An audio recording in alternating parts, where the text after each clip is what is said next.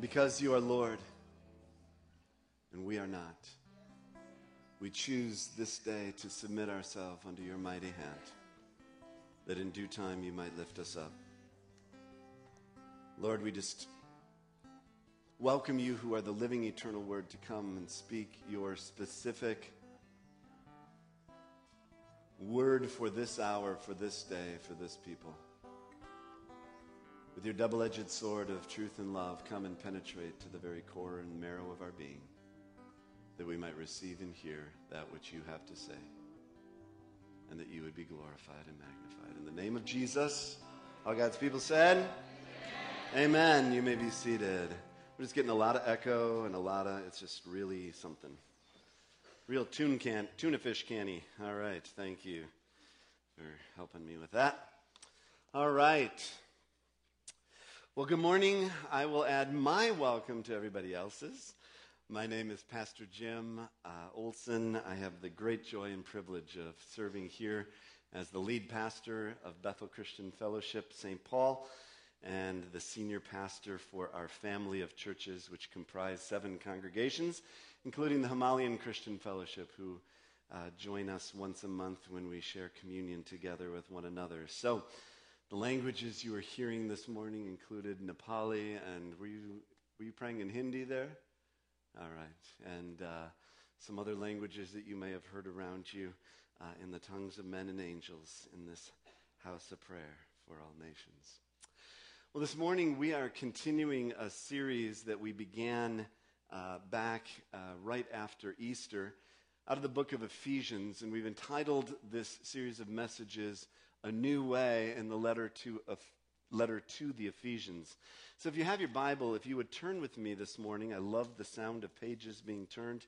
Turn to Ephesians chapter 4. If you don't have your Bible with you, pull up the one that's located conveniently right in front of you and turn to page 828, and that will help you because we're going to be diving into the Word this morning because it is the foundation for our life together here. Christ is that cornerstone, and he is built with the apostles and prophets building his house, and his word is integral to that building that he is doing among us. In Ephesians, if you study the book of Ephesians, if you've read it at all, it's one of my very favorite books in the Bible. You'll know that he begins in the first 3 chapters of the book of Ephesians with sort of the indicative, by that I mean, who are we? It sort of begins with unfolding the reality of who we are as the people of God. And he goes into great depth with incredible prayers and incredible rich theology to help us understand what we are to believe about him, about ourselves. The whole purpose of Ephesians is to expand our vision. We sometimes get very small in our vision, and Ephesians just puts wind into the sails and blows it wide open before our very eyes. And he gives this incredible display of the wonder and mystery of the gospel and the goodness of God and the glory of the kingdom and who we are as a new humanity created, never before seen on the earth. And it's this incredible thing, ending with his great prayer at the end of Ephesians 3, which ends with, "To him be glory in the church and in Christ Jesus throughout all generations, forever and ever, amen." And then, as it were, the page turns in chapter 4. And he goes from what we are to believe, sort of that indicative, to the imperative. What do we do then with this knowledge, this understanding of who we are in Christ? And he begins in Ephesians 4:1 saying, "As a prisoner for the Lord, then I urge you to live a life worthy of the calling that you have received." In other words, your life is to be consistent with his calling, his purposes, his destiny for who we are. That is what we are to live. We're lived a life congruent with that reality. And then he goes on and unfolds some more for us in verses 2 to 16, which we won't take time to recount here this morning. All to say is, as we turn then to verse 17, he sort of goes back to that thought of living a life worthy. And he says, Verse 17, so I tell you this and insist on it in the Lord. And the word there is from that word martyr. It's the same for witness. It's a deep, passionate, I'm telling you this with all that is within me. In fact, I'm going to give my life, and Paul did give his life for the purpose of getting this penetrated into the depths of your soul. I insist on it in the Lord. You must no longer live as the Gentiles do in the futility of their thinking. They are darkened in their understanding, separated from the life of God because of the ignorance that is in them due to the hardening of their hearts. Having lost all sensitivity, they have given themselves over to sensuality so as to indulge in every kind of impurity with a continual lust for more. You, however, did not come to know Christ that way. Surely you heard of him and were taught in accordance with the truth that is in Christ Jesus. And here we have the words on the screen. You were taught with regard to your former way of life. You were taught in regard to your former way of life to put off your old self, which is being corrupted by its deceitful desires, to be made new in the attitude of your minds, and to be put on the new self, created to be like God in true righteousness and holiness. A couple of weeks ago, we unpacked this in depth. Just let me put up kind of our takeaway for so that we understand this as we go into our text this morning. We are no longer to be conformed in character and conduct to our old life. We experience conversion when we definitely and permanently put off our old life and put on our new life. This is both a point of decision and a process of transformation requiring a daily, deliberate reorientation and renewal of our minds. Now, that's a lot to unpack there. You can always go back to the website to download messages. You can get the CDs in the back. You can get the PowerPoint so that you have those notes. But I would encourage you to kind of meditate on both that scripture and then on sort of the explication of that scripture, because this helps us understand the calling of the Lord. This is what he's insisting on. This is what it means to live a life worthy of the calling we've received. We're no longer conformed to the character and conduct of our old life. We're experiencing conversion as we, listen to these words, definitely and permanently put off our old life and put on our new life. It's both a point of decision and a process of transformation. And it requires a daily, deliberate reorientation and renewal of our minds. We are saved and we are being saved. We are converted and we are being transformed. There's the unfolding process that's going on in each and every one of our lives. Now, starting in verse 25 and running through the rest of chapter 5, so 4:25 through chapter 5, Paul begins to unpack what this looks like in various areas of our lives. Look here with me, verse 25. Therefore, each of you must put off falsehood, speak truthfully to his neighbor, for we are all members of one body. In your anger, do not sin, and do not let the sun go down while you are still angry, and do not give the devil a foothold. He who has been stealing must steal no longer, but must work, doing something useful with his own hands, that he may have something to share with those in need. Do not let any unwholesome talk come out of your mouths, but only what is helpful for building others up according to their needs, that it may benefit those who listen. And do not grieve the Holy Spirit of God, with whom you were sealed for the day of redemption. Get rid of all bitterness, rage, and anger, brawling and slander, along with every form of malice, and be kind and compassionate to one another, forgiving each other, just as in Christ God forgave you. So Paul here unpacks some things that we're going to be looking at over the next several weeks. And also last week, one of our elders, Felix Ameneme, shared with us about new speech.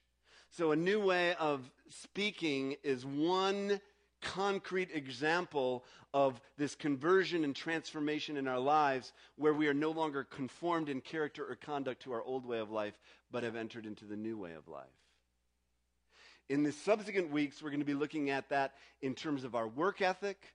We're going to be looking at that in terms of our attitude, specifically in the area of anger and forgiveness. And we're going to be looking at that in the area of wisdom. This morning, we are going to be looking at it in the context of a new sexual ethic. And to begin, we're going to start here with, because this is the context now, is Ephesians 5, 1 and 2. In fact, this is the key verse to what we're looking at in this whole sermon series here on a new way. It comes out of this scripture in Ephesians 5. Be imitators of God, therefore, as dearly loved children, and walk in the way of love, just as Christ loved us and gave himself up for us as a fragrant offering and sacrifice to God. So this new life that we are living, this new way that we are called into, is the way of love.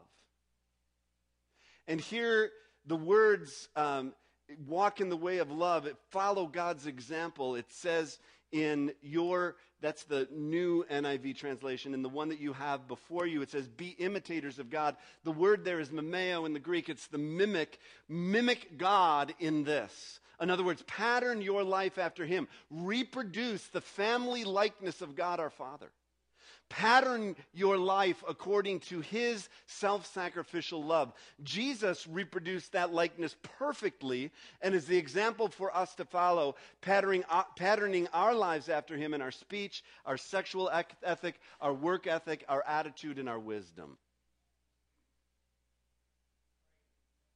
Okay? So I'm building a case for you here. Hopefully you're following along with me. Again, in the first 3 chapters, who we are. In the next 3 chapters, what we are to do. We are to live a life worthy of the calling we've received.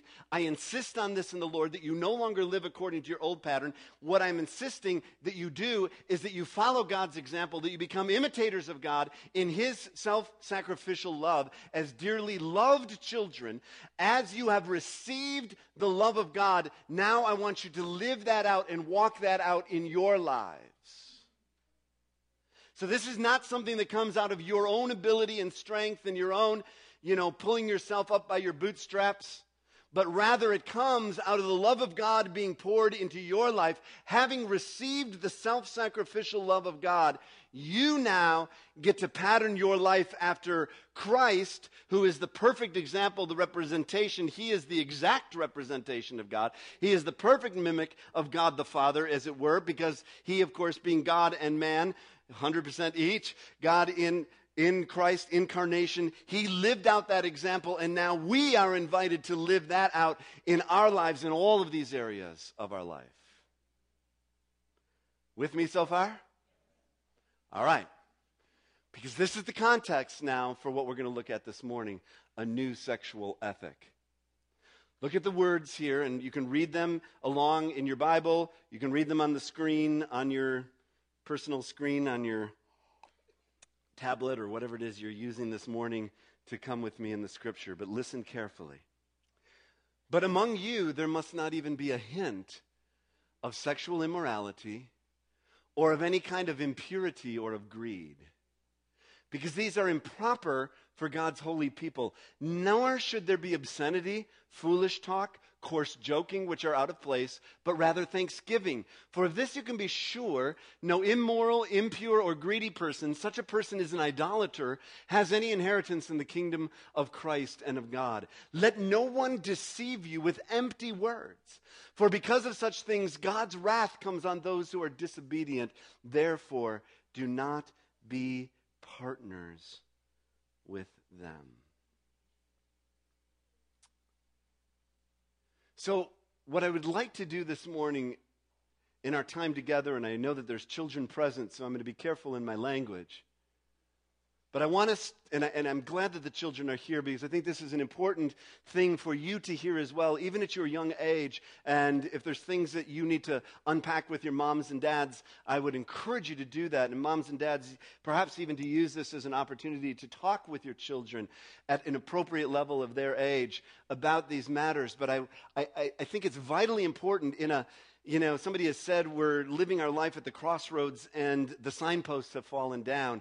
If we as the church do not give and point towards truth and love and bring the signposts of the Lord before us, who will? Well, there's lots of people that will.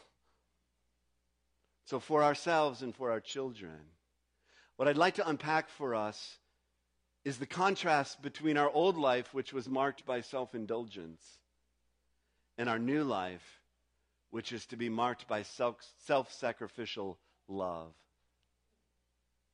So what does it mean to be an imitator? What does it mean to live a life worthy? What does it mean to no longer live as the Gentiles do in the darkening of their understanding? What are we to live our lives as? What does this passage of Scripture have to do with us here in 2014, United States of America?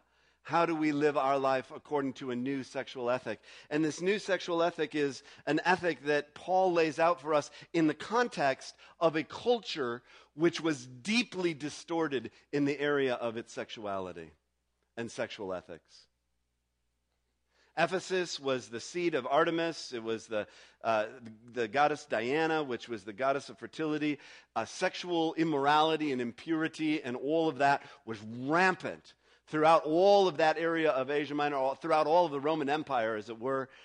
Not much different than it is today. And into that, Paul inserts here to the Ephesians, and of course other places in the Scripture as well, which we'll be referencing, an understanding of what it is to have a new sexual ethic. And so let's unpack that if we can. 5 contrasts between a self-indulgent and a self-sacrificial sexual ethic. First of all, it's a contrast between immorality and morality. Now, truth be told, in our day and time, morality has gotten like an increasingly bad rap. And partly that's our fault, if we're honest with ourselves. Because morality can soon sometimes turn into a pale imitation, something kind of a weak substitute that's kind of a moralism that's kind of based out of sort of this hectoring place or this condemning or judgment. You know, it's this whole place that people are instantly repelled from. And let's be honest, all of us are kind of repelled by rules and regulations anyway, aren't we? I mean, if we see a line, there's something instinctive in us that just wants to cross over it. That's kind of called the old man, the fall, you know, the apple on the tree. We want it, right? So, you know, nobody curbed my freedom. But in this area of sexual ethics, we need to understand that this morality does not come simply out of sort of some fences around, but it really comes out of a wellspring that we need to get a hold of in our hearts and understand this, or else we will not fully comprehend the importance of the morality that the Scripture unfolds for us. We got to go over to 1 Corinthians 6 to really get a hold of this. And this could be a whole sermon series. I was talking to Pastor Sam as we were preparing this week for him in Minneapolis and for me here, and I just was like, we really need to do a sermon series on this, and sometime perhaps we will. But you're going to get a series in a small chunk this morning.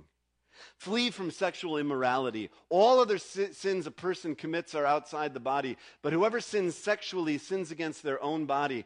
Do you not know that your bodies are temples of the Holy Spirit who is in you, whom you received from God? You are not your own. You are bought at a price. Therefore, honor God with your bodies. Here's the deal, people. We have so truncated our sexuality, and our sexual ethic has become something purely about our physical bodies, and if it feels good, do it, and whatever. And we have somehow divorced that from the reality that according to Scripture, we are whole human beings, body, soul, and spirit. We cannot separate our body from our soul and our spirit. So sometimes it appears that, well, we're just lifting up sexual sins and we're saying that those are the worst sins of all, that those are the only ones that we ever want to talk about. Well, that's not true. Before God, all sin, all have sinned and come short of the glory of God. So all sins, whatever they are, separate us from the love of God. But here is the difference about sexual sin from other sins. And this is something that we need to understand and in the context of morality and immorality. Sexual sins have a greater consequence in our lives because they not only affect our bodies, but they truly begin to damage our soul and our spirit. Somebody was talking to Tim Stafford once, and a young woman was asking, what do I say? You know, my boyfriend wants to do things with me, and I'm trying to say no, and I don't know, and how can I tell him that when he does this or that somehow that is, you know, that's impact in that I need it, and I don't know how to tell him about the guidelines. And Tim wisely said, when he leaves fingerprints on your body, he's also leaving fingerprints on your soul.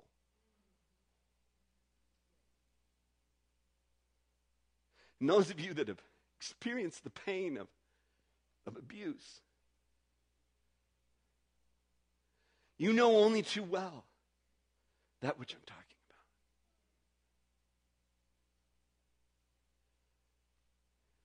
And almost everyone in this room, depending on your age and stage of life, at one point or another, you perhaps have been impacted or affected. You have either been one who has perpetrated or one who has, not necessarily just sexual abuse, but I mean wounds and harms and difficulties and damages in you. And you recognize that those things do not only impact your body, but they impact your soul. And that affects your spirit. And so this isn't about, the church just wants to shut everything down and keep everybody in sort of cellophane, you know, kind of behind iron bars. And, you know, and sometimes the church has done a poor job of explaining this very issue. But I want you to understand that morality isn't simply about building fences. It's about the wellspring of our life and the heart of our life. We are temples of the Holy Spirit.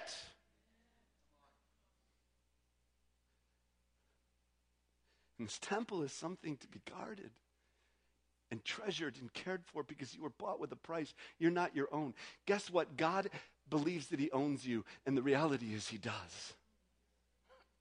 Your body's not your own. So in a world that tries to separate that out, stop it. It's not right. It's not true. We are whole human beings. And a sexual ethic begins in this immorality, which is from the Greek word porneo. Of course, we get pornography and all of those things. We'll talk about that in a moment in a very general way. But I just want us to understand that we are whole human beings, body, soul, and spirit. Everybody with me so far?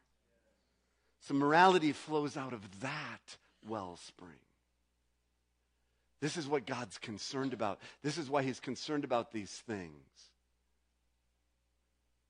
And when he talks about immorality and he talks then about impurity, those two words cover all sexual sins, all ways that deviate from God's plan and purpose for the ultimate fulfillment of our sexual expression in the context of a covenantal marriage between a man and a woman, as it was in the beginning in Genesis, as it has been consistently throughout history and throughout Scripture.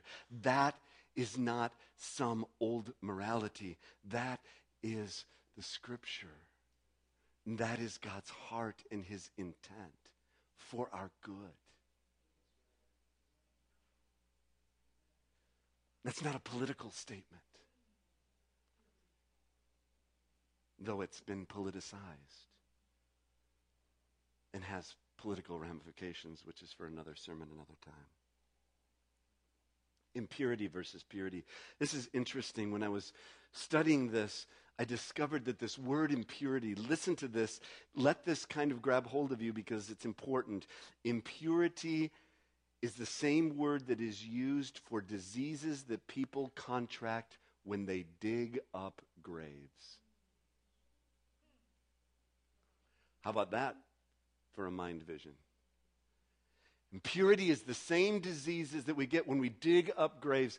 Your old man is to be decisively and deliberately and permanently dead. And when you go back and dig him up, you will get the diseases of the old man.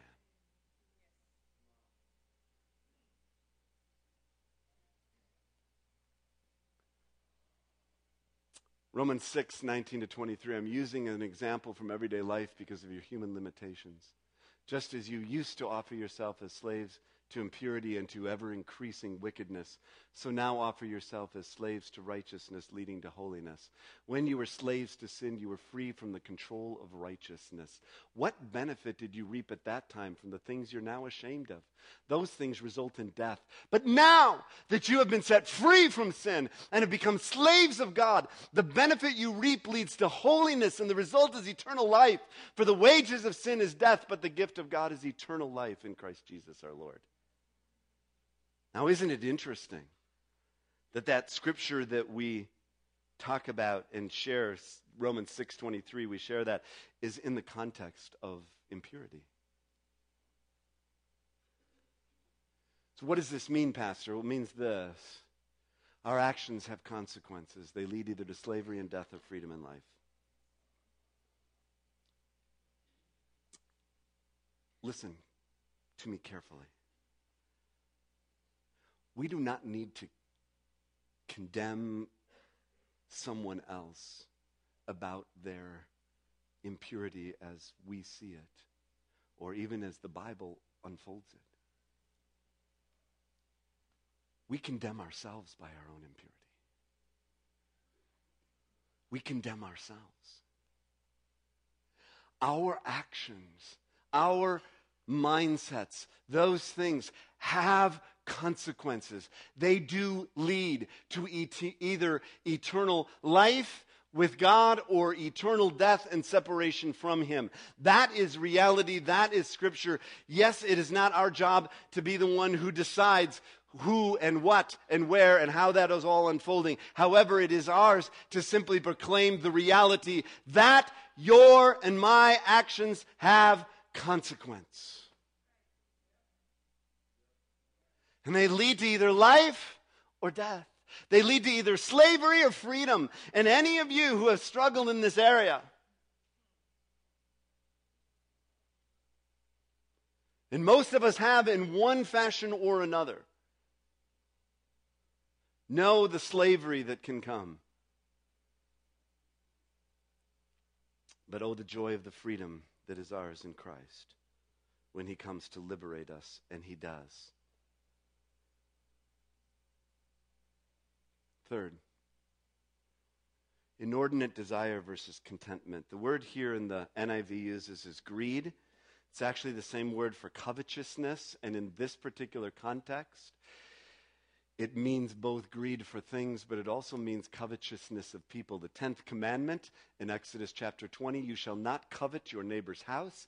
You shall not covet your neighbor's wife, or his male or female servant, his ox or donkey, or anything that belongs to your neighbor. We live in a culture that celebrates desire, whether it's the great temples that we have built that we call shopping malls, or all of the other ways in which our society has built itself around an unbridled covetousness and greed.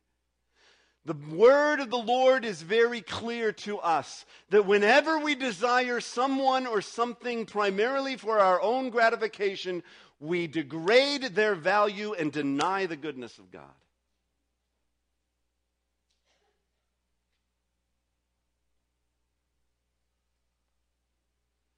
We must take great care about this issue of greed in our lives. And yes, that will be for another conversation as well, the broader context. In this context, it's the greed for another person. It's objectifying. You know why? One of the reasons that pornography is so pernicious and it is so violating is it objectifies that which is a treasure of God. And it's demeaning to the very goodness of God.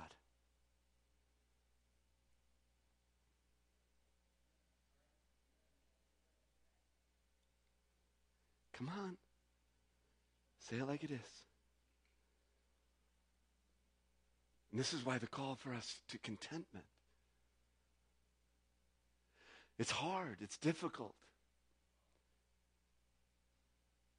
I've been a pastor for 30 years. I've walked with many, many, many young adults going through sometimes what feels for them a prolonged agony of singleness, with a desire to be married, and that's a good and godly desire, and struggling with how to manage the very real reality of their sexuality and what to do with that, and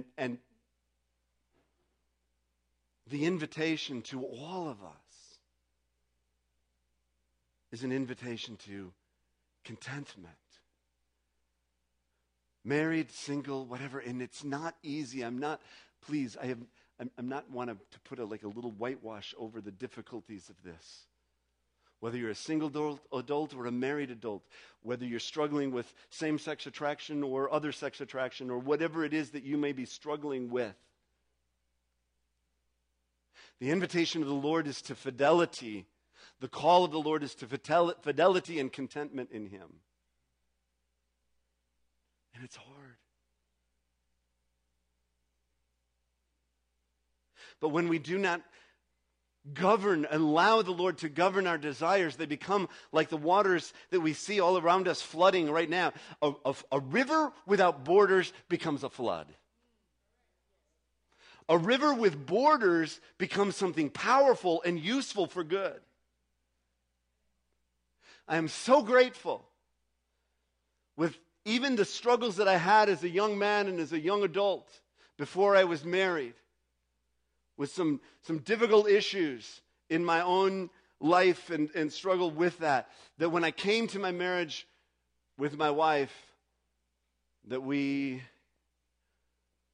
were the first to share with each other our intimacy. And that for 31 years, she's the only one that I have shared that intimacy with. That's not the case for everyone in this room. And if that's not your story, there is grace for you. And it's not only about your past story, it's now about your story going forward.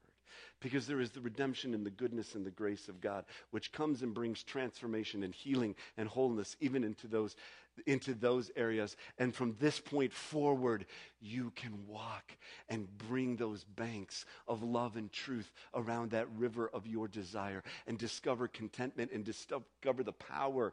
There is great power in intimacy. The intimacy I share with my wife after 31 years, our physical intimacy, but also that spills over into our soul and our spirit. There is a deep intimacy because there has been a boundary and a border that has kept a channel of life to flow between us and only us.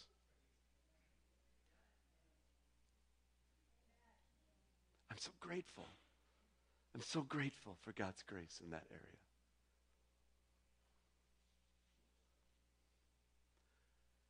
In decency versus thankfulness, he talks here about this, about our talk, our mouth here. This is another piece of speech, but it's important in this context. In Ephesians 4:29 and 30, Eugene Peterson in the Message paraphrases it this way: watch the way you talk. Let nothing foul or dirty come out of your mouth. Say only what helps, each a word a gift. Don't grieve God. Don't break his heart. His Holy Spirit moving and breathing in you is the most intimate part of your life, making you fit for himself. Don't take such a gift for granted. So why does Paul talk about coarse talk as opposed to thanksgiving? Because one has to do with self-indulgence. The other has to do with self-sacrificial gratitude. And so what I want to say is this: our sexuality is a gift from God, not to be denigrated or degraded by our coarse language or off-color humor, but rather appreciated as a gift from God for our good and his glory.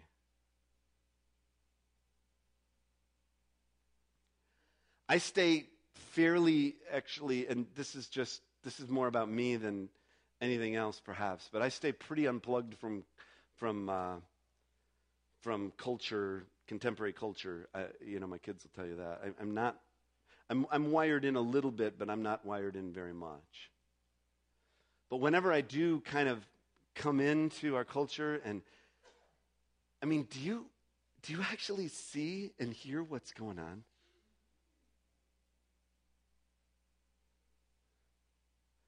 Sometimes, I I hardly watch TV at all, and that's not to, I'm so righteous. It's just, it's safer that way.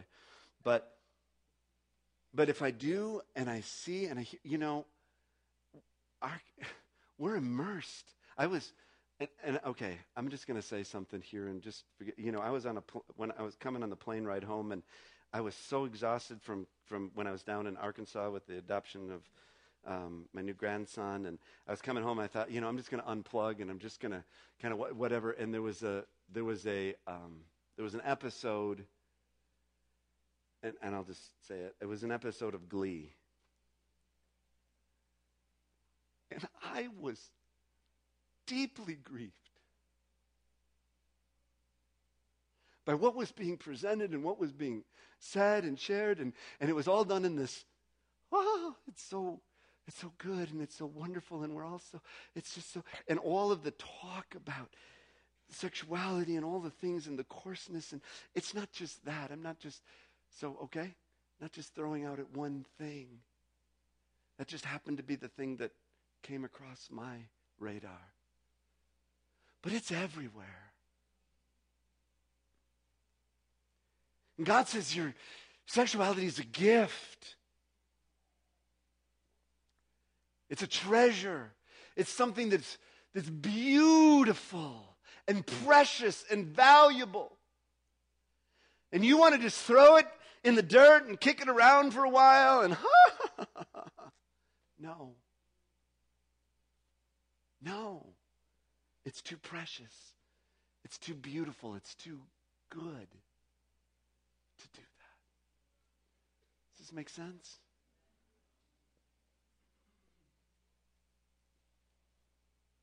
Idolatry versus submission. And here's where it really comes. This is the last point. This is the last of the 5. We're almost done. Your discomfort is almost over. Just hang in there.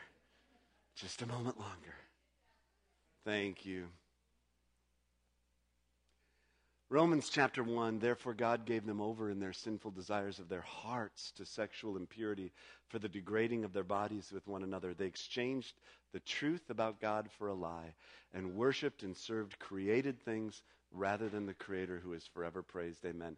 Because of this, God gave them over to shameful lusts.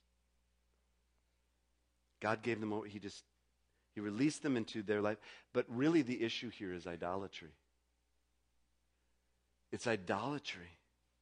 Whenever we worship something other than Him, whether it is another person's body, whether it is even, this whole issue of sexual identity, which is a very significant and important topic, but at the heart of our sexual identity, before even our sexual identity, the fundamental reality of who we are, even before our sexual identity, is our identity as children of God. And that's the framework for the whole conversation about sexual identity. We've got to not, we're nibbling away at the outside when God says, I want to get to the heart of things. You're my kid. And I love you. And I created you. And I've got good purpose and plan for you. And let me help you figure and sort that out and what that looks like in the context of your lived life. So if we make sexual identity the idol, or we make whatever it is the idol, anytime we make our own desire the idol,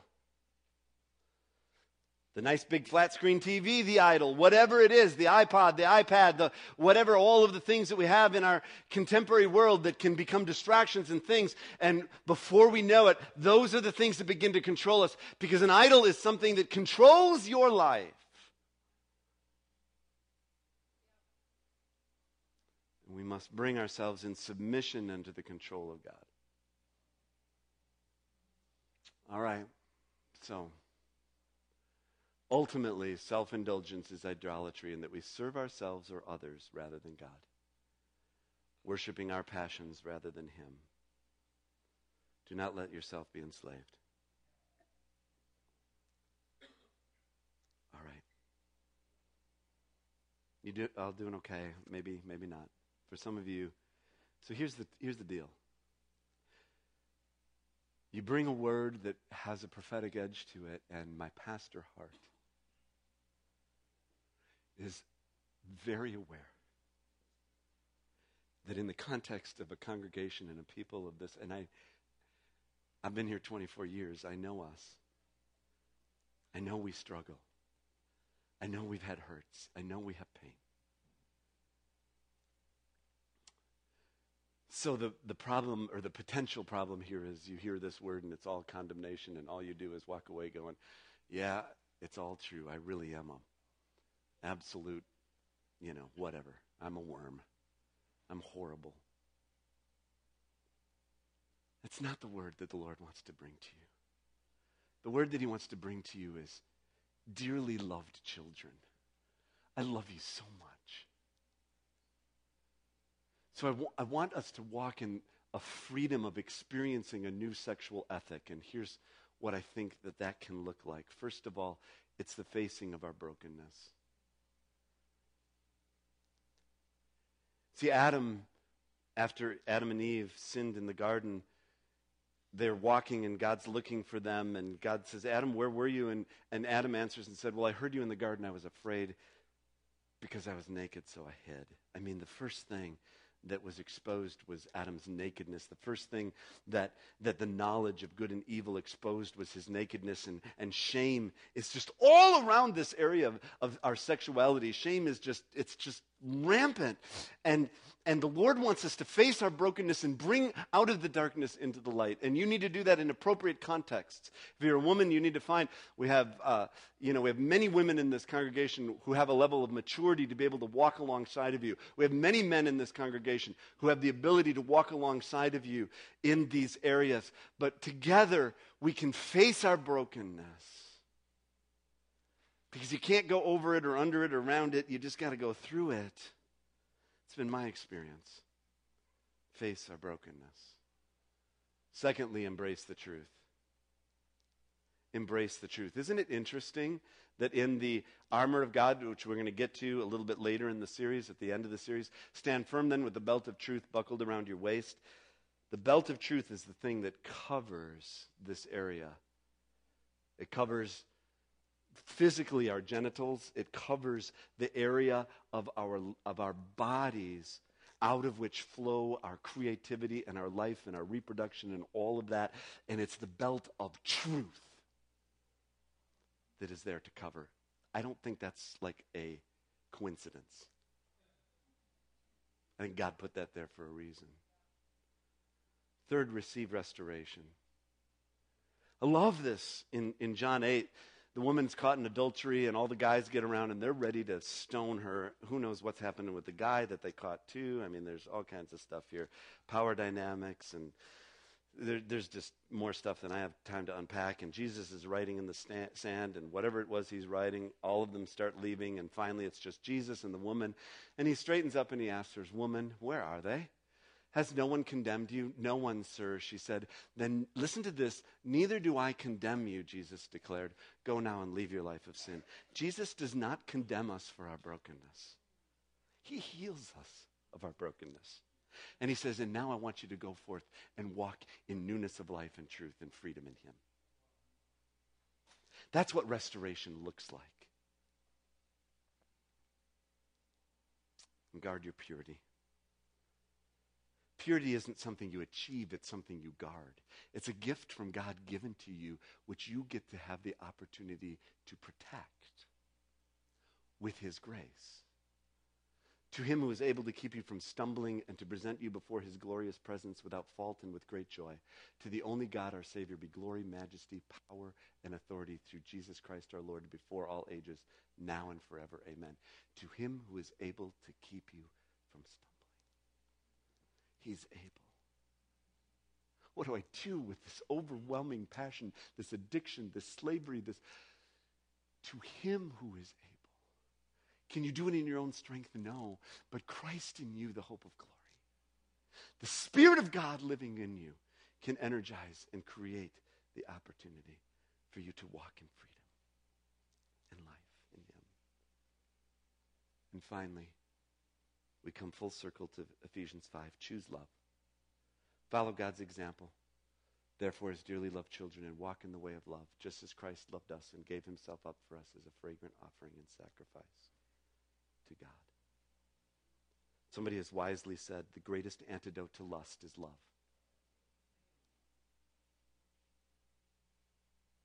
Lust is it's a artificial false. It's like somebody caught out in the ocean on a lifeboat and runs out of water. And then they feel like they can't do anything else but begin to drink the salt water, forgetting that salt water has 7 times too much salt and the kidney can't process it. And actually somebody drinking salt water dies of thirst because their body can't process. We need the life-giving freshness of the water of his love in our lives. That's the water that will produce life, and he is the one who has the water. So, worship team, come on up. You've been really patient. This has been taken me a little time this morning to unpack this. I'm not apologizing because this is not a subject to be done in 15 minutes. I hope you've heard not only the words, but the heart from which they're shared today. As your pastor who loves you and as one who stands before you, having experienced conversion and continuing to be in the process of transformation, I stand before and with you today as one who is here to receive the goodness of God. We're going to sing the last closing song, Overcome. We have overcome by the blood of the Lamb and the word of our testimony. Can you put up the words for a moment? I just want the words to the last song.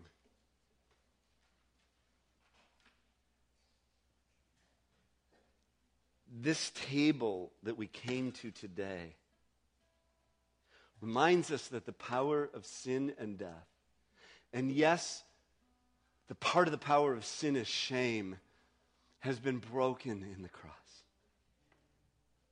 So I stand here today to declare to you the goodness of God over your lives and his desire for you to walk in the fullness of who you are and to walk into the reality of this new sexual ethic by his grace and with his power. And so as we sing this, if you just feel prompted, I mean, there's no shame in this house, and nobody's going to say, well, I wonder what they did. You just want to join me here because, man, it's level ground at the foot of the cross.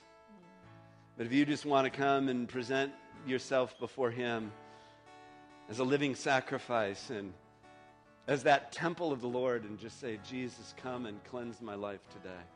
Come and heal my life even in this area. Come and do a work and forgive me and forgive those who've wounded me, and you just want to take another step of transformation this morning, I invite you to come. We're going to sing this, and then I will give a benediction. But if we just hang in here while we sing this together, could we stand to our feet? If you want to come to the altar, you are welcome. Seated. Just open your hands. Jesus, thank you that you have overcome. Thank you that you give us a testimony when you overcome in our lives. For those who today need a fresh overcoming, would you come today with the flood of your love and of your spirit and your grace and goodness and wash clean. In the name of Jesus.